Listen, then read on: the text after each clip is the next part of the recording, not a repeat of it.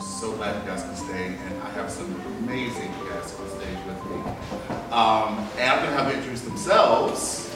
So you can tell us your name, a little bit about yourself, and also your connection to the world of recovery. Sure. Hi, guys. My name is Ed Morgan. I'm an ensemble performer here at Dad's Garage Theater Company in the improv ensemble. I am also the understudy for the role of Stephen in The White Chip. Today is day 647 days sober for me, I think. Or 627? I could look it up, but I forget.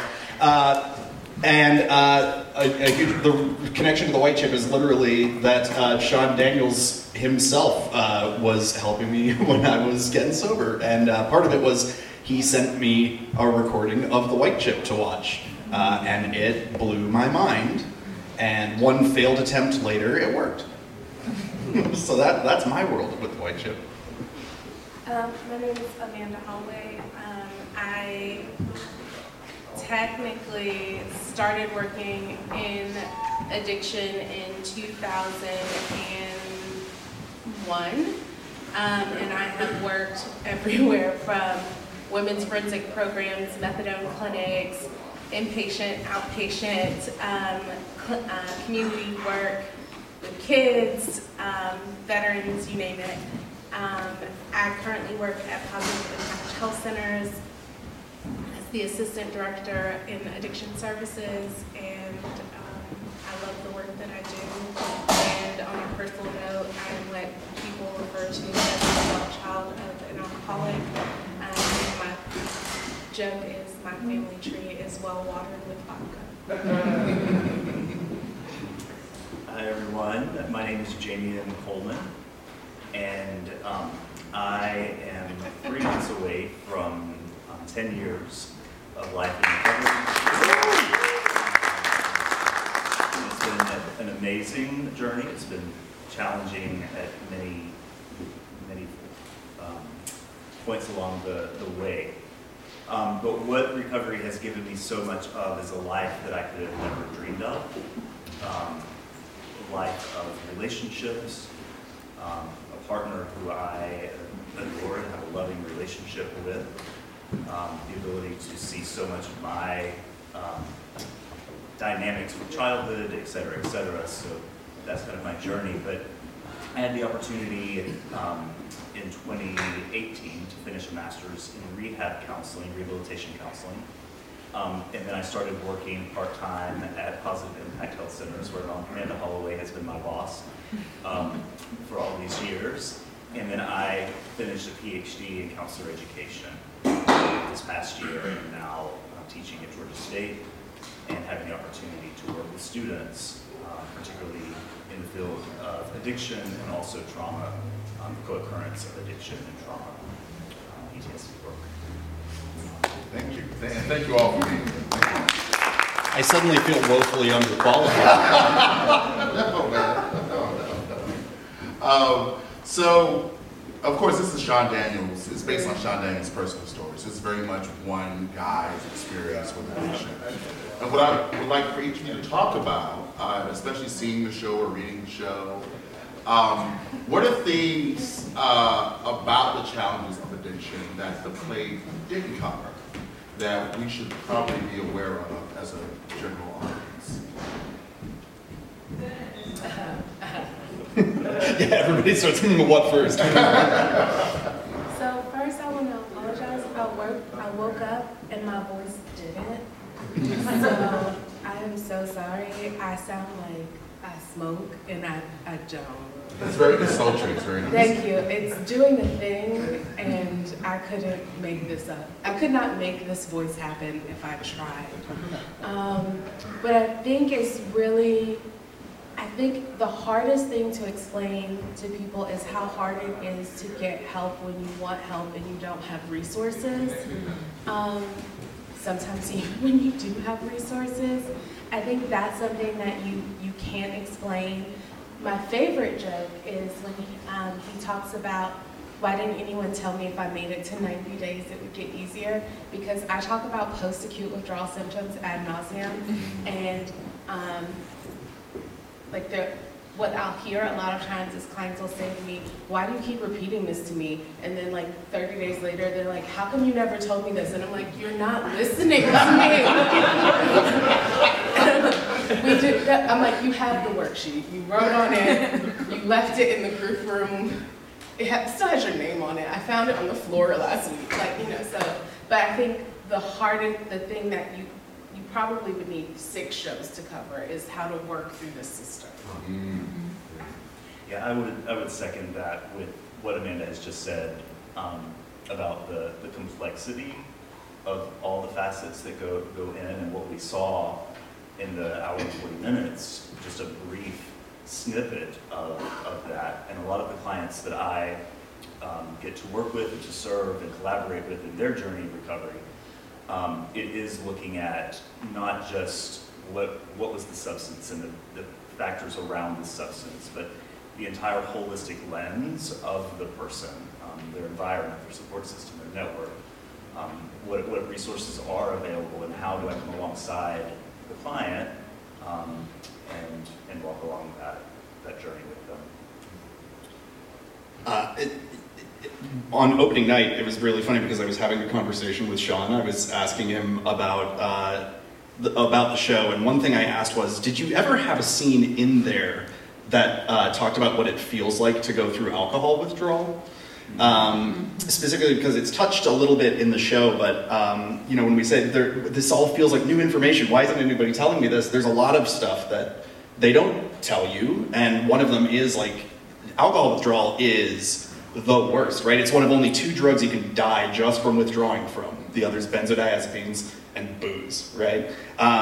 And you're dealing with a product that's like attached to this whole, well-connected industry with lobbyists and whatnot to keep you from knowing these things, but or rather actively de-incentivize you being told these things.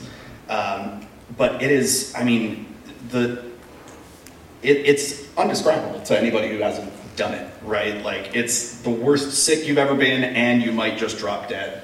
Like, absolutely nuts that they don't tell you, like, if you stop, you could die.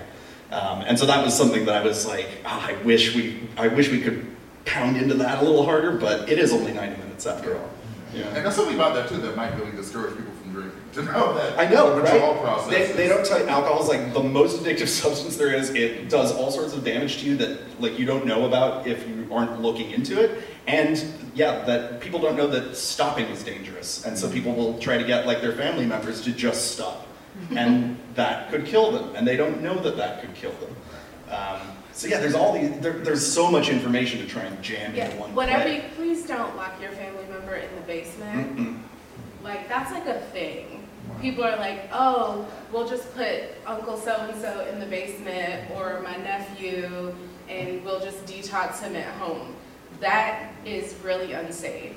Not only can you have like DTs and die, you can force somebody to have a seizure, they can have an aneurysm, the same with benzodiazepines. Like, those are the 2 that you die. When I say how hard it is to get care, I don't want to stand on a soapbox. There is no detox for stimulants. Stimulants weren't even considered a substance of abuse until like the late 80s, because there were no physical symptoms of withdrawal. So technically, you don't detox from cocaine. So what would happen when I worked at a hospital is you would come in and you would say, I need to detox from cocaine, methamphetamines, list any stimulant you like here. And they would say, we can't. And then someone would go to the Quick Trip and get drunk on our property and come back in so they could detox. Because you can't detox unless you're drunk or on pills. So, even understanding the levels of care. Detox is not rehab. So there's detox, which is inpatient, because that is the only inpatient care you can receive for substance use, is detox. Detox is typically 3 to 5 days. If you are really, really, really heavily involved in substances, like if you've been on substances for a very long time, you might make it to 7 days. Then there's residential treatment. then there's partial hospitalization, then there's intensive outpatient, and then there's community services. Thanks for breaking that down. And you have to fail at a lower level of care to qualify for a higher level of care. And that's literally what your provider calls it. You have to fail at a lower level of care to qualify for a higher level of care oftentimes. So the thing about, well, one of the things about the play that I love so much is that Sean realizes in the process that that AA 12-step approach, which we all know, isn't going to necessarily work for him. And I thought that was fascinating because as far as I was concerned, that was the only way to get clean. So I would love for y'all to talk about other approaches other than AA 12 steps that people may not be aware of. We got them. Sure, I'll start. Yeah, so it's one thing I'm super glad about with the White Chip is that because even the specifics of the alternatives don't matter if you don't know that there are alternatives, right? And I'm sorry, I'm gonna do my best to not sound annoyed by this aspect, right? But like the thing about AA is they tell you this is the only way. Right, which leads to a massive dropout rate. It's something like 40% of people who start going to AA quit in the first year, which is like not great, obviously, because they're told that if you can't do this, you can't get sober, and so they just give up. Which you can talk all you want about like how efficient or how efficacious it is for some people, but you only hear the success stories because only the successful are still around and alive to tell them. They tell you like this is the one and only way, and it's so old, right? When AA started, it was the only way, and so that makes sense. But it's not now, and it doesn't need to be. And so, like I've been to AA, I've been to Smart Recovery, I've been to all sorts of stuff, and then I found my group that I loved, which don't get too freaked out. It is the Satanic Temple. They are amazing. They have a group called the Sober Faction. The Satanic Temple, in case you're not super familiar, they're not the Church of Satan, the Anton LaVey, Aleister Crowley magical sex cult. They are the American non-theistic religious association that like makes states put up a Baphomet at the courthouse if they're going to show the Ten Commandments for religious freedom, that kind of thing. And they have a support group called the Sober Faction that is it's very much, non-theistic Satanism. Their whole thing is, I reject the idea that there is a power higher than myself, right? Like physics, I guess, would be the one, right? You can't fix that. But the idea is that your addiction is simply an adversary. It's a problem. It is something that can be overcome with what you have inside you. And so going into an environment like that was intensely non-judgmental and full of other doofus-looking metalheads like myself was extremely helpful. But here's the thing: when it comes down to it, all of them are so similar. Even the Satanic Temple stuff is like, it's still take a look deep inside yourself, recognize that you have a problem with this thing and you need to fix it, do things for other people, help other people who are struggling. All the stuff is in there, right? I think what it's really all about is just a community. Like, all you have to do is find a group of people to talk to and be honest with and be accountable to. I think that's what works from AA, it's what works from Smart Recovery, it's what works from this, that really helps. And what I found was just I wanted to go hang out with a bunch of tattooed, pierced folks while I did mine. Not that you won't find plenty of those in an AA room, but this had a little extra metal to it. So there is Smart Recovery, there's Celebrate Recovery, there's SoberMeetup.com. I think there's one now called Sober Link Up. I don't know, that one feels a little like Sober Tinder. I don't know. that one creeps me out. Yeah, that one feels a little weird to me. So I didn't go on it, but I was like, oh, okay.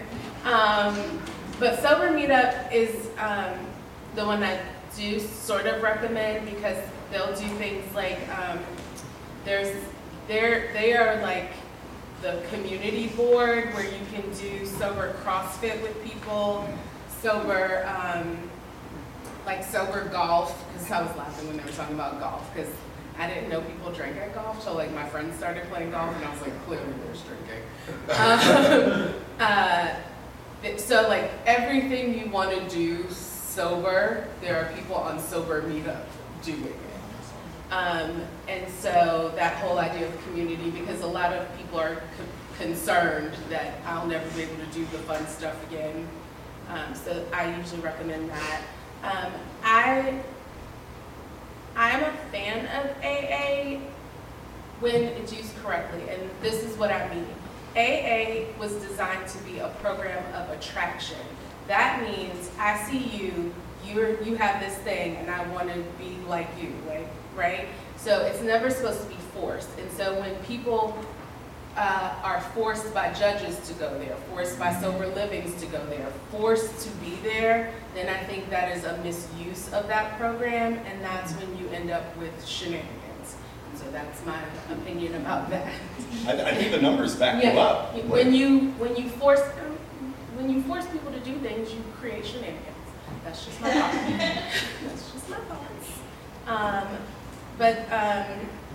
Then there are, I have another client, I can't think of the name of it, but it's Wiccans.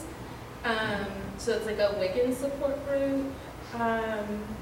And then Double Trouble is for people who have dual diagnoses, so that you get support, because sometimes there are concerns about taking mental health medications and feeling like I can talk about my mental health diagnosis in conjunction with substance use issues. So Double Trouble is also a good avenue for people. 12-step was part of my journey of recovery in year 2. I was part of an emotional restorative program for 18 months that changed my life, where I had the opportunity to meet with a group of people and really connect. And it was around processing pain, understanding emotions, but then also it had a large dealing with shame, approaching shame. And so it heavily impacted me that way. But I just want to mention that I have the opportunity now to work at the agency where we work at Positive Impact. And it's really a wraparound approach, or an integrated treatment approach. So our clients come in, and it's a 9-month intensive outpatient program. It's 3 phases of a day program. And phase 1, the first 90 days, is really a lot of skill building. There's process group. We even have yoga, meditation, which I think is really cool, and our clients begin to like a little closer to the 90 days. And then once past the 90 days, they start coming to what we call continuing care. And that's the program that I get to coordinate. And it's where we look at not just here's recovery and then move on, but what does life look like in recovery? Because as difficult and as sometimes horrific as stopping substance is, we're looking at recovery. What does the person want their life to be like? But how do we help them to live that life without the substances that maybe was relied upon before? And there are a couple of professional groups too, because sometimes there's a lot of shame for people who feel like they're supposed to be better than addiction, which is sort of everyone on earth, but particularly like pilots and surgeons and those types of people. Like Talbot and Marr and those agencies have professional groups. So I was doing a lot of research, trying to come up with sources to be in conjunction with production, sources that people can use for recovery. And I found out very quickly that there are, in the state of Georgia at least, very few free or affordable sources for folks who are looking at recovery as an option. So first thing I want to know, especially from you two, like, is this like a nationwide thing, or is this like really particularly a Georgia thing? 1, and 2, I mean, what are people who don't have the resources? Like, how do they go about getting the treatment? Are there ways for them to sort of, bypass the system and actually get this help that a lot of people can't afford to get? Speak your truth. Google is always listening.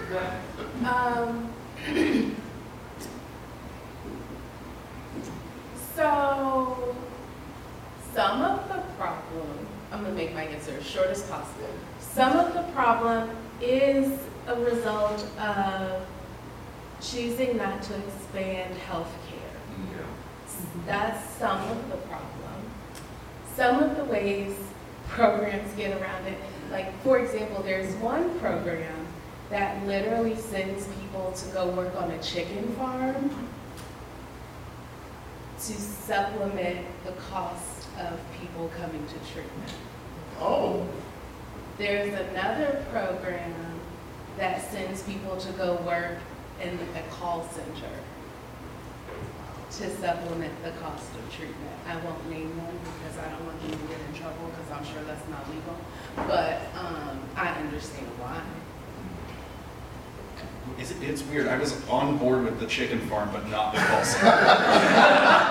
So the call center, they work in the call center to get donations. And that is how some people pay for their treatment. They work in the call center that gets donations that funds treatment.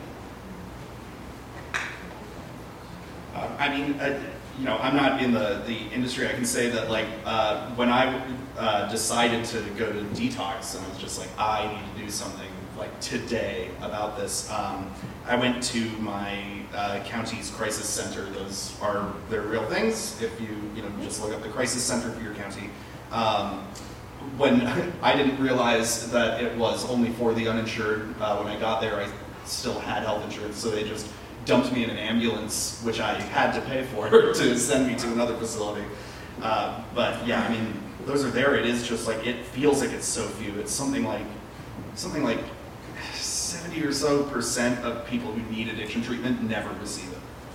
Just, it's the shame, it's the money, it's the everything, right? But the money, I feel like, is probably one of the biggest problems. Just like, what happens if you don't have money or health insurance or whatever? It's like, there's very little space. I got turned away from that crisis center once because they didn't have beds.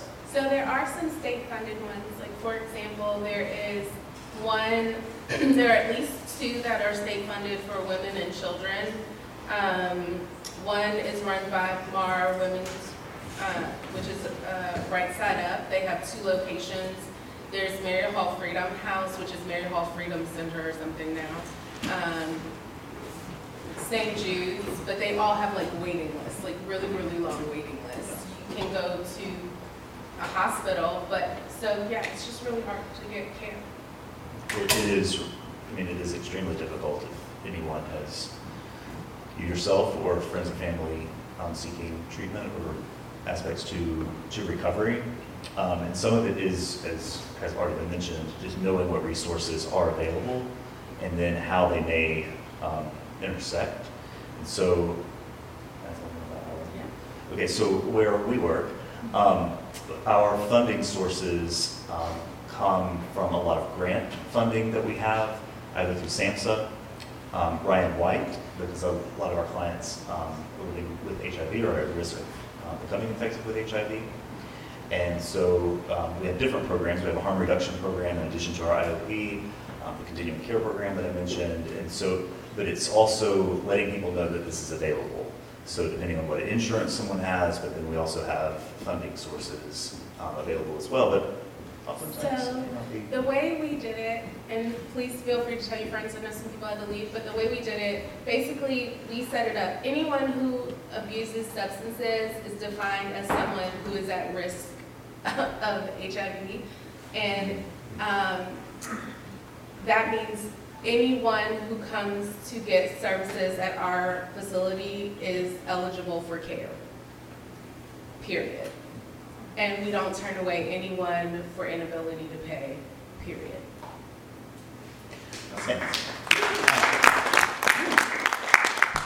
And I think sometimes people are like, wait, what? What did you say? Period. We don't turn away people because they can't pay. Period. Yeah. Ever. And trust me, I've been tested on that many times. And I mean it when I say it. And people call me. I will never turn someone away because they can't pay. That's amazing. Incredible. I'm going to open it up to y'all. If you have any questions for this wonderful panel. Or if not, I know some songs. I told you to sing along. So you guys are talking about different methods of recovery, smart recovery also includes harm reduction. Can you tell me more about harm reduction as a strategy for recovery? Sure. Okay, I'm going to repeat the question real quick for the mic. Someone just asked about harm reduction as a strategy for treatment. Yeah, so typically when people are thinking about sobriety or recovery, they're thinking about abstinence-based treatment. And so, just for clarity, abstinence-based treatment means that you are not taking any illicit substances or drinking alcohol. And so harm reduction is this idea of maybe I'm someone who can engage in moderate drinking, but I don't want to take methamphetamines at all. Or maybe I'm someone who can engage in moderate marijuana use, but I don't want to drink alcohol and I don't want to do cocaine, or some version of whatever this is, right? But I need to think about what recovery looks like for me. I need to map out recovery for myself. I need to understand what's happening in my body. What does this need to look like for me? And so we have at our facility an 8-week program where you come once a week and you meet with our facilitator. His name's Jim Sackman, and he has, I think, 30 years of working in recovery, and they map out this personalized journey. Now this works if you are bored one day and you want to look up DSM criteria. This works really well for people who meet like mild to moderate DSM criteria. It doesn't mean we don't have people who probably it's not a good fit for, but I mean, try it, right? Like, we don't know what works for us until we try and see what works for us.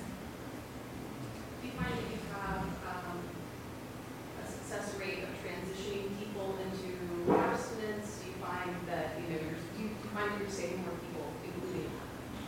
I think that more people, we have had some people say, hey, I came to harm reduction twice. It's not working. Can I try your abstinence-based program?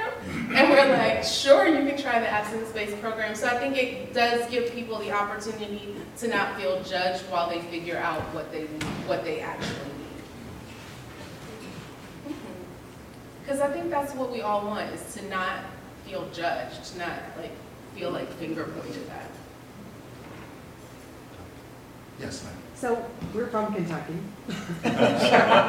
More importantly, Bardstown, Kentucky, the bourbon capital of the world, is our claim to fame.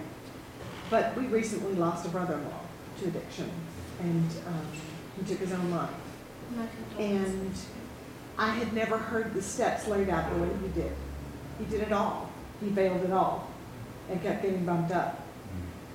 But the religious connection that he had to the reason that he struggled was never going to be the answer for him. And I never thought about that until this play.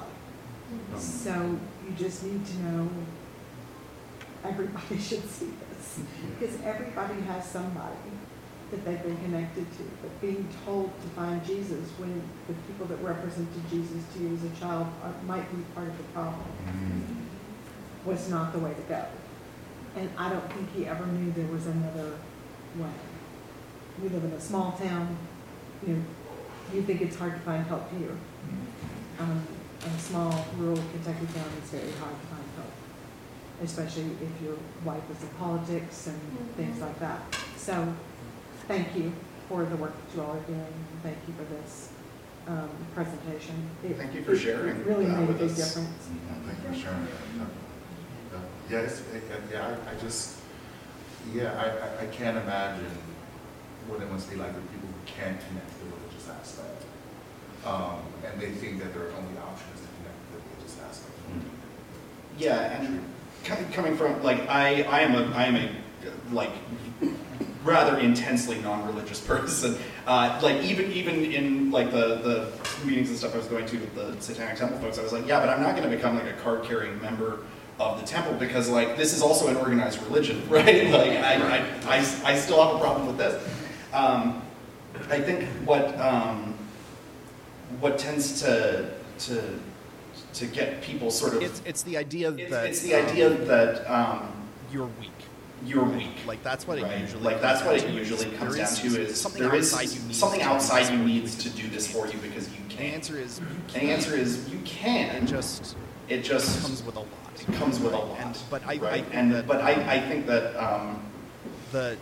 the line in the play. the line in the play finally The got line my in train the of play thought that I back. The think line is in the really play that I important think is that, really I important that I hope is taken the right way is How many that he people are says, like me who how many don't people make are it like me who because don't make it because we lead with God instead of right? science? The word Right? lead to me The is word very lead important to me is there. very important there. I don't I don't have any problem with have any problem God to with keep people them using sober. God If to keep that's them what it is, sober. If that's what it is, absolutely please do. But the idea that but the that's idea the that that's the front end, this right? is This is the and only you have way to out, start and you have by to start by believing in this thing. I don't know how many people. I don't know how many people in here have read the Big There's a Book of chapter AA, called but there's a chapter called We the Agnostics that is supposed to be like, well, you're not very religious. oh, well, you're not very here's the religious, chapter but for like, you. here's the chapter for you that will help you. The chapter to the The agnostics. chapter to the agnostics And we ends with, decided to believe and in we God decided to anyway. believe in Like, God it's- anyway. it's Like, not non-religious. It's not It's just non-religious. It's just not. Right? It's like, have you tried believing It's like, have in you just tried a believing little? in it just a Which is little? Which is like, Sure, fine, whatever, right? sure, fine, whatever, right? Yeah, and sorry, Yeah, I should and make clear. sorry, I I'm should make not clear. attacking I'm not attacking anybody's viewpoint by saying this. Yeah, Sure. I'm going to correct the record Sure. on that.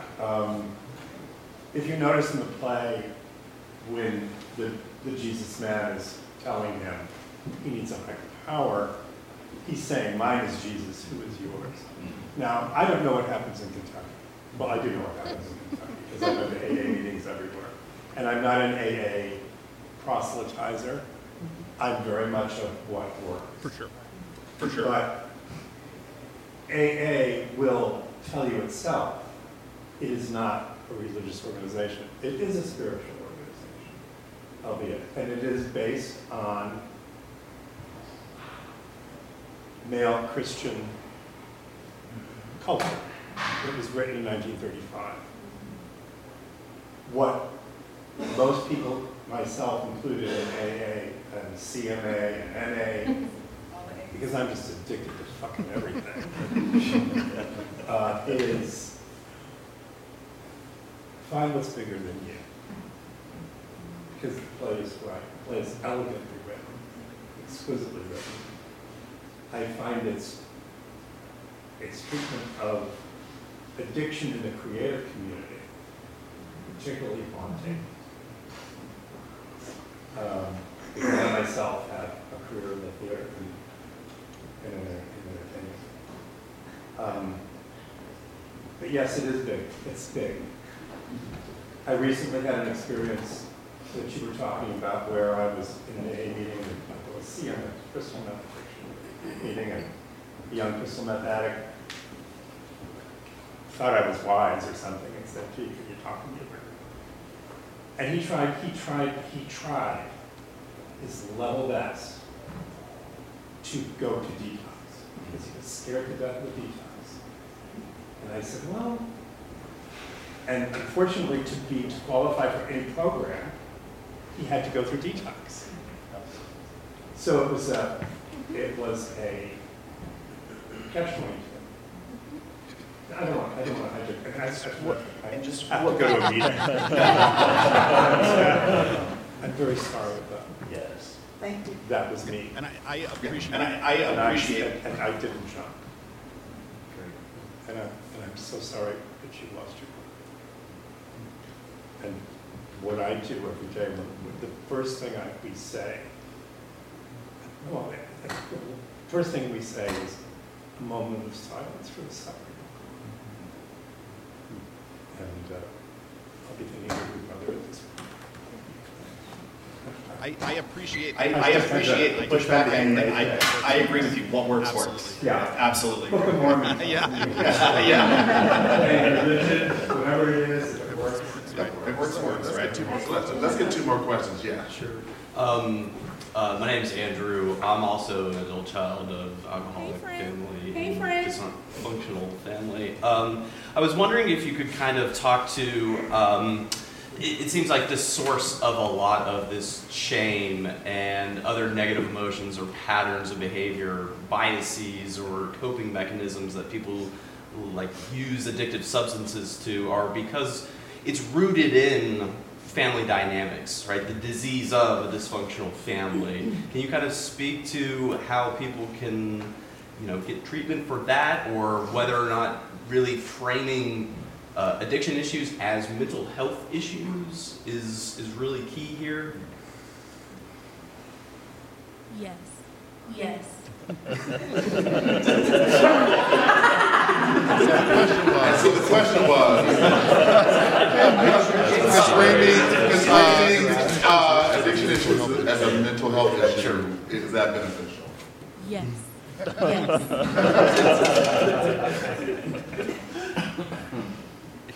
Beneficial. That's a soapbox on its yeah, own. It feels like it. The full answer would take an hour, but yeah. And if I could just say that, because I with clients through the years who approach that question a little bit different, but I've come to counseling. But I've come to counseling. What do I need to work on? What do I need to work on? What do I need to fix? Right? You're the professional help. And what I experience oftentimes is that when there is an opportunity to be part of a community, a support group or network going through similar aspects, whether that is a COA, 12-step program, or something like I went through an emotional restorative program, but it's also finding those resources or access to them. Sometimes it's a lot of curiosity, it's a lot of questioning, navigating. I think there's this idea, it's not emergent anymore, but this is idea that attachment theory can explain a lot of addiction theory. There's this idea, hopefully everybody knows that all codependency research stems from addiction research, right? The original definition for codependency was you're addicted to someone who's addicted to a substance, right? That's my favorite.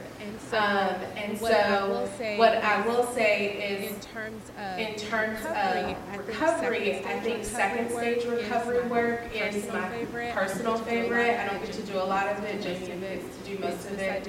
It's this idea of what is life like once those initial urges are gone, like that second year life stuff, right? Like first year you're just like, I'm making it to a year, I'm gonna make it to a year, I'm gonna get that 1 year chip, and then you're like, I've made it to a year, now what do I do?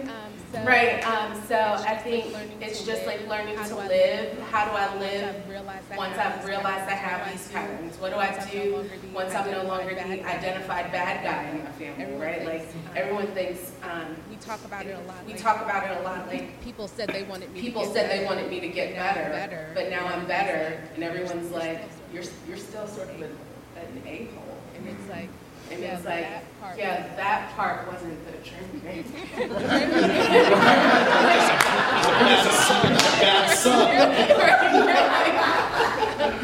I don't know how to do that. So I think there's the awareness part. I joke a lot, but no one that I've ever met drank because they were stupid. No one I ever met drank or used because they weren't aware. It's like, no, I'm super aware. And that's probably why I'm doing it. And now I'm aware and I don't have my safety blanket and like I'm figuring things out. And so I do think therapy and all of those things are very helpful. And I think everyone needs it, and probably more so sober. Thank you. Final question. Yes. Hi. Thank you all so much for this great talk back. I'm actually also in recovery. I will have 9 years.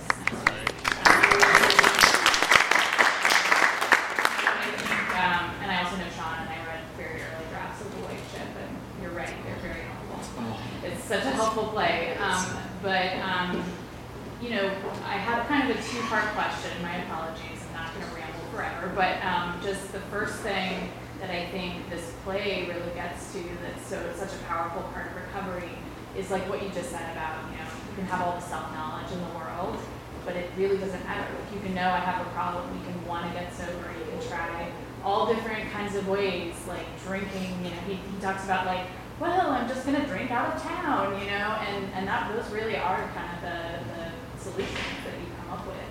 And it's really scary to realize, you know, I think when you first come in and you hear about like the powerlessness, that you have to sort of accept that you are powerless against the drink. So I'm wondering if you could talk a little bit about just sort of your own experience with that and with working with, you know, I think people who, you know, when you get to rock bottom, it's like you're so terrified that you will literally try things that sound crazy, like praying even though you don't have God, you know, just to get through. So sort of what it means to accept powerlessness and why sometimes that's an effective way to get sober. And then the second part of that, I'm really interested in just your thoughts on what are your pet peeves of like the way that alcoholism and AA or recovery groups of any kind are portrayed like in TV and movies? Because I definitely have my own list, but you know, just would love your thoughts on that too.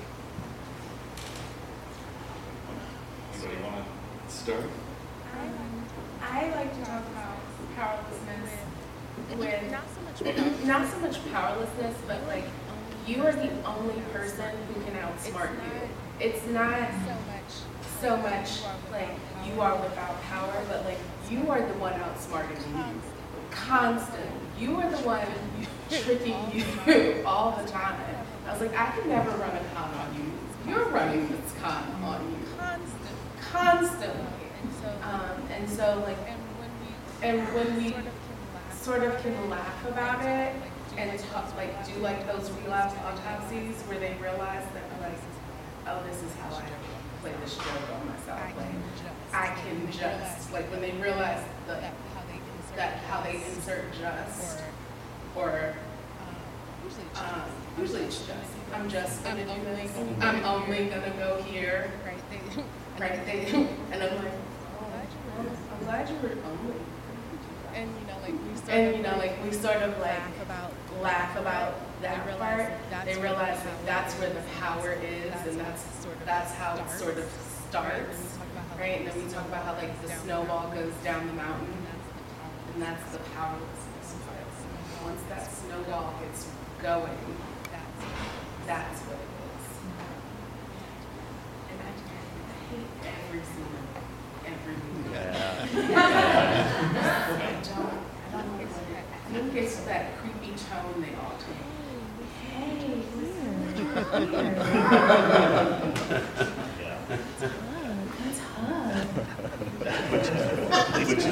that's hard. One thing about powerlessness. So I work with a lot of clients with multiple historically marginalized identities. So this idea of powerlessness. They come in and already powerless.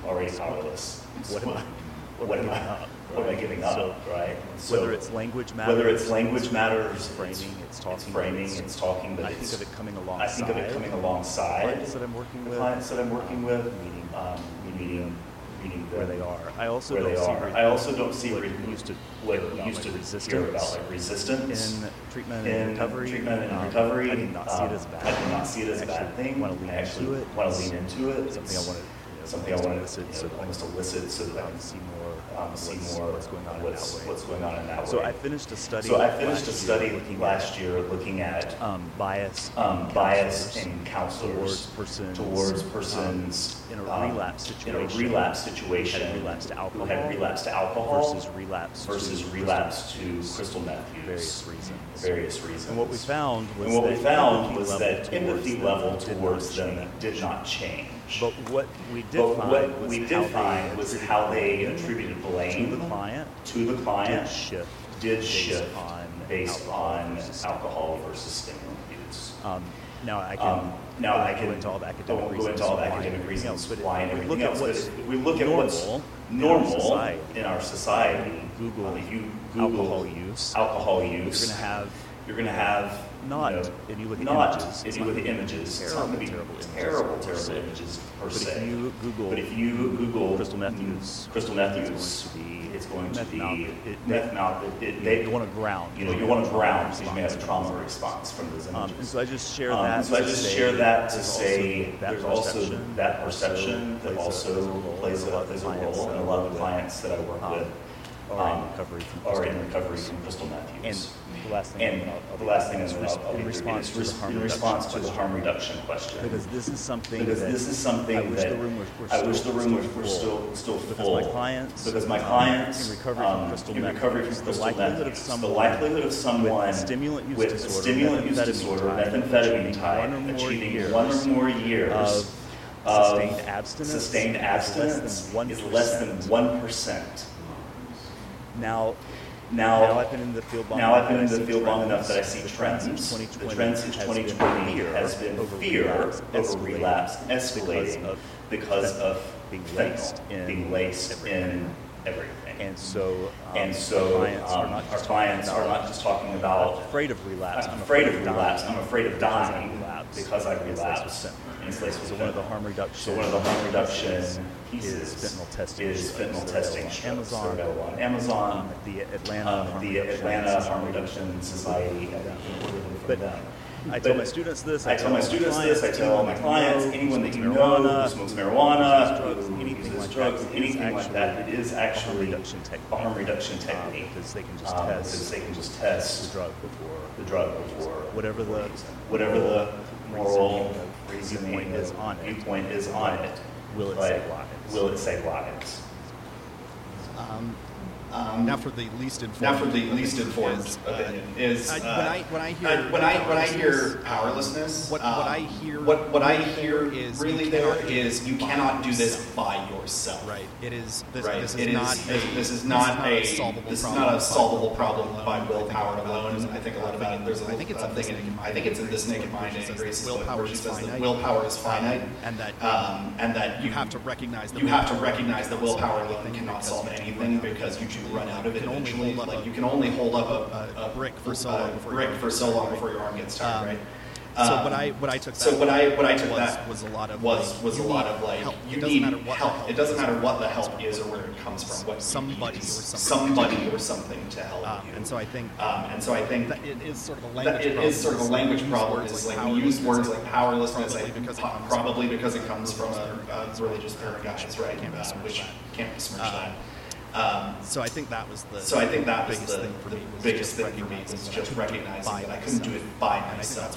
And I think that's where the service part is great. I think it is great for someone who's in recovery to help other people who are struggling because that's part of the deal. That's part of the deal. It only feels right. It only feels right. Somebody helps me, thus I will help somebody else. As far as movies and TV, I can talk for a very long time. There's a concept film and television called Flanderization, which is specifically modeled after Ned Flanders from The Simpsons, which is the word for when a character goes from being a well-rounded, full character and devolves into catchphrases over time. They become one note because Ned Flanders started as this like really interesting character, and now he's just Oakley dokley doo neighbor, right? Like that's all they do him. And so I feel like addicts are Flanderized quite a bit to the point where they're either rock bottom, usually like. You notice you never see a happy addict who wears heavy metal t-shirts in a movie or anything. They're always the rock bottom, smoking outside, always screwing up. And the people who are doing well are these like hippy-dippy, airheaded, like milquetoast glass of water boring people. Where it's just like, I'm so sober, I don't have fun at all anymore except in being sober, right? Like, man, you'd be amazed at how much fun Parcheesi is. Like, that's not how, you can do other stuff, man. So yeah, I think it's that. It's just like the successes are way too happy and the unsuccesses are way too indigent. Thank you all so much for staying and for coming. Thank all of you for the work that you're doing. It's so important and for your journey, your stories.